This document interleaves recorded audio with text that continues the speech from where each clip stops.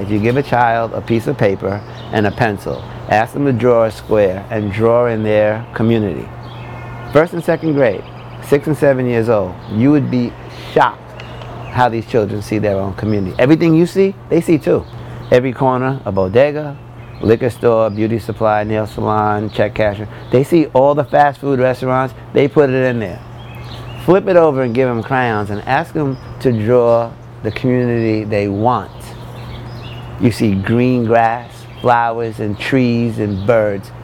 6 and 7 years old. Everyone wants the same thing. That's the intersection I find myself. That was Tony Hillary, and the children are kids who come to the urban farms he set up to help them redefine their communities into places that supply nourishment, nutrition, and opportunity. Tony founded the nonprofit Harlem Grown in 2011 with a big goal to inspire kids to lead healthy and ambitious lives through mentorship and hands-on education as a way to break the cycle of poverty. This is a story of empowerment through food. Food is power. To grow your own food, there's nothing more powerful than that. On today's episode, we explore this idea of food as power, and we do it through the eyes of Tony and the kids, who he likes to call his kids, of Harlem Grown. To do this right, I decided to meet Tony at a farm on 127th Street. Hey. How are you? One of their 13 locations, all in Harlem, which offered the perfect soundtrack to this conversation. Listen close, and you'll hear birds chirping and trees bristling in the wind, more than you'd expect in a densely populated New York City neighborhood. Welcome to 20-Minute Health Talk. I'm Sandra Lindsay. This is part 3 of our series featuring innovators who are using food to promote health. In our previous episodes, we spoke to some inspiring leaders addressing food insecurity and how to make hospital food heal. You can find both of those episodes in our feed. Over the last decade, Tony Hillary has built Harlem Grown into a valuable resource for a community with a great need. There were 14 homeless shelters in a 4-block radius of that first school. 9 of them are domestic violence shelters where my kids live. In a 3-block radius, 55 fast food restaurants, 29 pharmacies, and not one affordable food option. A difficult starting point, but Tony was quick to point out that this isn't a Harlem problem. Across New York City, there are 175,000 homeless children. We all know about the social determinants of health. We know that. It's been studied for 50 years? Because these kids are born in this zip code. My kids are born in the Riverdale zip code. My kids are probably expected to live 12 years longer because of where they live. We know the way out of this is education. Education is power. Education is better food, better choices, better housing as you get older. All of these things all stem from education. But again, that's easy for me to say. Before Harlem Grown came to be, Tony owned and operated a successful limousine business, and business was good. But then the financial crisis hit me like everybody else, and I started losing clients, which means I'm losing money. So I'm playing video games all day, and I'm reading a story in the paper about these schools in Harlem and Brooklyn, and I'm like, wait a minute. My kids go to school, it's great, but it's private school. You get what you pay for. So you're trying to tell me 20 minutes from right here, this exists? Encouraged by his wife to get up and do something about it, Tony decided to do just that. with no destination in mind. So I got on the subway and I got off on 135th and Lenox, right in the center of Harlem. And I made a left and I'm walking and there was a school right there. And I said, this is a eureka moment. I walked around the corner and went in and said, I'm here to help. And she said, help with what? But this is where the hypocrisy and the arrogance really raised its head. Me, Tony Hillary, said, I'm here to teach the parents the importance of education to break the cycle of poverty. Like the educator he spoke with that day, parents at PS 175 didn't take him too seriously. And one told him exactly how they felt about it. When I went to that school every morning, I'm greeting every kid in the morning like some crazy cheerleader, like, hey guys, welcome to school.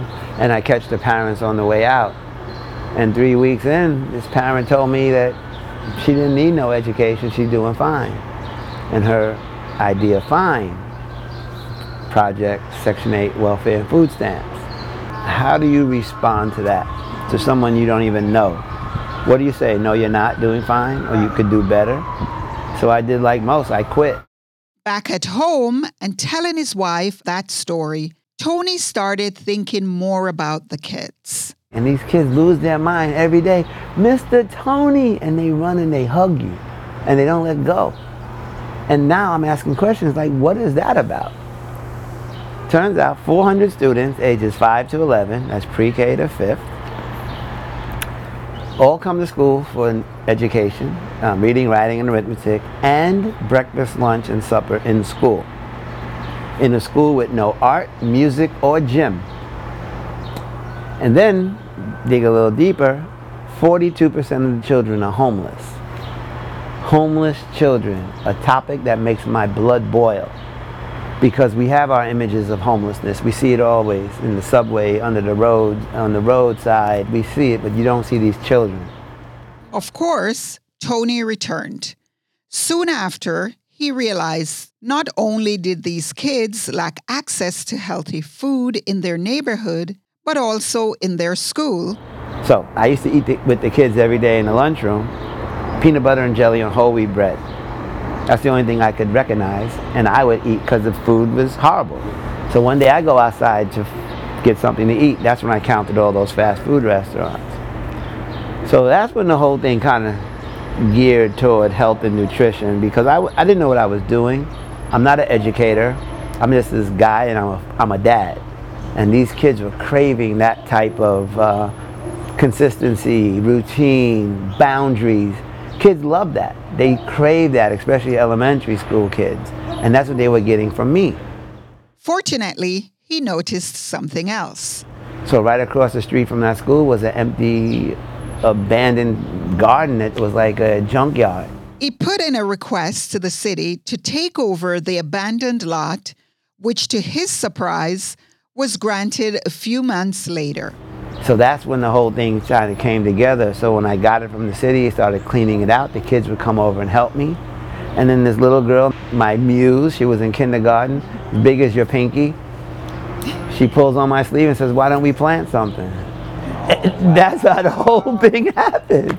Tony ran with this kindergartner's bright idea, which transformed this abandoned lot on 134th Street into a bountiful garden. A quick trip across the street from the school, more and more students joined in. And in the first year, they grew 38 pounds of produce. And it was a whole celebration. We would send it home, and when I asked the kids, how did you like that chard or that arugula? They would say, I don't know, my mother threw it away. So we kept going back there. Mom doesn't know what it is or how to prepare it. So that's when the whole thing started taking some focus. So now, collectively, we have 13 sites. We grow about 3 tons of food. That's like 6,000 pounds of organically grown produce. Everything is free of charge. Not free, free of charge. The kids work here, and you pay as your food. But we have so much more food. We have free farmers markets that we share with the community. But that food comes with nutrition education, cooking demonstrations, recipe writing, and after our cooking lessons, you go home with the same ingredients you just cooked here, and you do it again at home. So it's almost like a reversal the kids are teaching the parents how to cook. And the idea to donate their surplus of fresh produce also started with the kids. I thought about selling it to local restaurants. They said, no, we can give it to our neighbors. So that's what we do. Just think about that. The narrative that communities like this lack intelligence or creativity, there's nothing further than the truth. If you look at the history of blacks in this country, from the slave days to the present, you take nothing and create something.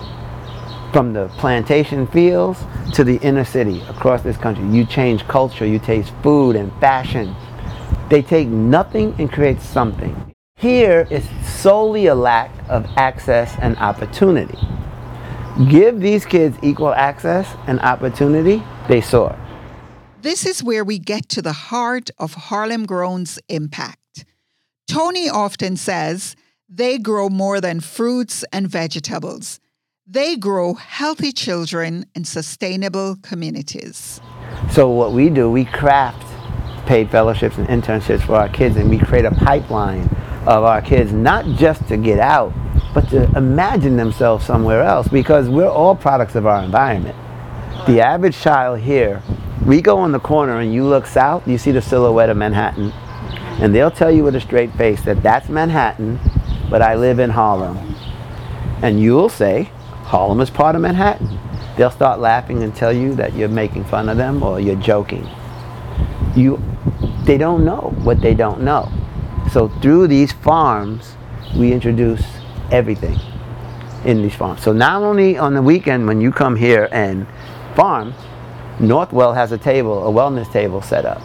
We have GED prep. We have job prep. We have affordable housing organizations all around here. No one approaches the parents. I tell them, don't approach them. Just be there every week and they'll come to you when they're ready. And slowly we start those relationships. That's how you get these kids out. It's not magic, it's work. And this model is working. Over 12 years, Tony says 19 of his Harlem Grown kids have gone on to college. A point of pride he speaks about like a true dad. One went to UPenn. We have one in NYU right now. So you see it full circle here. It's not like I dream a genie. Remember, you just cross your arms and blink and it happens? No. This is a 100-year-old issue that we're fighting. And it's going to require some time to change it. Through its success, Harlem Grown continues to grow its programs and opportunities for kids beyond Harlem, including with our health system, Northwell Health. The physician's assistant for a day when my kids go down to Lenox Hill Hospital. They're all out of their element. They go down there so nervous, they don't talk, but they see and hear everything. They come running back up here and telling, Mr. Tony, do you know you don't have to be a doctor to work in the hospital? You can do this. Oh, I'm getting chills, I Tony. know that. They didn't know that. So that's what partners do. Juice Generation, TD Bank, Blackstone, Google. I mean, we have some of the White and Case, some of the biggest companies in this country are our partners that open their doors for our kids to see the possibilities. So Northwell wants to be a community partner in Harlem. It's a no-brainer. You come up here, we had our first opening Earth Day. Northwell had 2 tables at our farm. The kids are buzzing around. Northwell, what's that? What's that? What's that? After you guys left, that's all we talked about. Northwell, Google. Oh, Lenox Hill High. Oh. That's how it starts. The natural curiosity of a child is the same in any child anywhere. But as we heard already, the education is not limited to the kids. Most of our families, especially our most vulnerable, the 42%, all their food comes off of their SNAP benefits, all of it. So they do most of their shopping at the corner stores because it's all that's around. But now children, they grow arugula. That's the #1 crop here, arugula. It's kind of spicy, nutrient-dense lettuce. They love it. Now they tell Mom, I want arugula. So now it's free of charge. You don't have to go buy the empty calories now at the bodega. You can go get healthier food options. So it's the long slog of education. Instead of coming and giving it, To grow something takes so much time. Sandra, you know, you put that seed in the ground, it could be months. Yeah. But in that time is the education, the nutrition education, patience, collaboration come with that. Tony adds that access is just one part of the equation. They also provide the equipment and space to cook it. A lot of them, they have kitchen facilities. A lot of them use woks and hot plates. But we have a mobile teaching kitchen that we park on 134th Street. That's a mobile unit, like a food truck, but you don't cook in the truck. There's a ramp and you roll out a 2-burner induction stove and you plug it into the truck. In the truck you have the refrigerator, freezer, 3-part sink with a hot water pump and everything, but all the cooking is done outside. We have a bunch of tables that we create a big perimeter around the truck, and the kids mimic what the chef is preparing. All the stuff that we grow here, and at the end of every lesson they get the same ingredients they just cooked and they go home to prepare it. So it's like an electric stove, which is a hot plate or a wok, right? So you can eat healthy anywhere. We also work with food pantries where take whatever they're giving out and incorporate fresh, nutritious vegetables into that and do cooking demonstrations for the parents as well. Despite all the effort he's putting in to help the community, Tony says it's still not enough. In the cities, there's not a lot of land. We have a lot of need here. We have thousands of people who are food insecure. So we grow 3 tons, 6,000 pounds. That's not enough. We need double that. And you can't do it in the soil. You can't grow in the soil in the winter. So they now have invested in a 2-story vertical hydroponic system that enables them to grow thousands of vegetables in a week, all year round. The structure, Tony says, is the second in the world, fabricated in Copenhagen. Soilless farming, growing with no soil, primarily water and nutrient-rich water instead of soil. That's urban farming, the future, because these structures go year-round. So this one runs on rainwater and solar power. It's 100% off-grid. He added that all those hydroponically grown plants are harvested by people that live in this community. And they're part of the Harlem Grown family. We have 35 full-time employees here who live, work, and play in the same community, if you can imagine, in New York City. So what is next for Harlem Grown? I'm not Harlem Grown. I'm not from, nor do I live here, but the children I serve are. My kids who went through this thing with me, they have a voice here. This is a true democracy. Everything we grow, we are voted on. Everything we do is what they want. And where we go next, that'll be their decision. Asked if he would try to expand. Everybody wants me in the Bronx and in Brooklyn and Queens, where I'm from. This shirt says Harlem Grown. There are 39 elementary schools in Harlem. We work in 8. We have 31 to do before a job is complete here, right? So to scale just for scale's sake doesn't make much sense. Tony said they want to go deeper, not wider. That I can tell you what we're doing, because right now we want to roll out our first after-school program, which is our most important next step, because our kids, even if they're in the homeless shelter, when they're in the shelter, they're supported. When they're in schools, even if the school is they're being supported. It's out of school is where we lose our kids. So here we have Saturday program. They come after school, but it's not a formal after school. They come in summer camp. School breaks, we have mini camps that we keep our kids close, and then we see them in school. Our big void is after school program. So this September we're starting, thanks to a very generous gift from a very generous donor, we're starting our own independent after school program where we will go to our partner schools and physically pick up our children and take them to our space, and we reinforce what we do. So we're going to have, pretty soon when you say you're a Harlem Grown kid, that's 365 days we have those kids with us. Like every child. I got a lot of children. A lot. I don't think there's anybody on this planet prouder than me.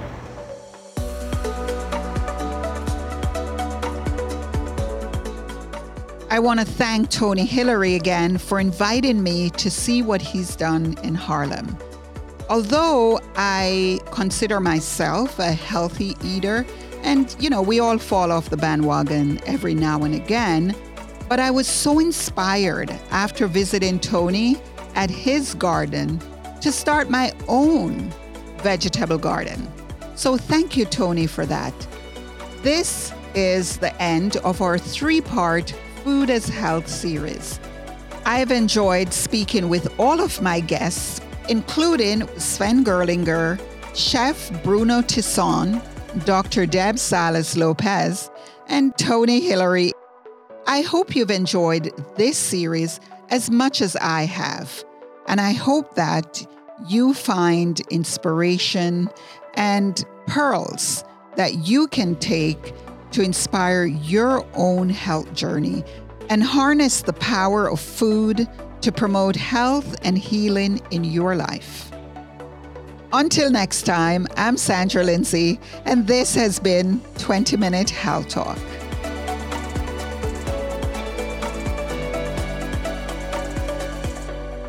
Get more expert insight from the leading voices in healthcare today.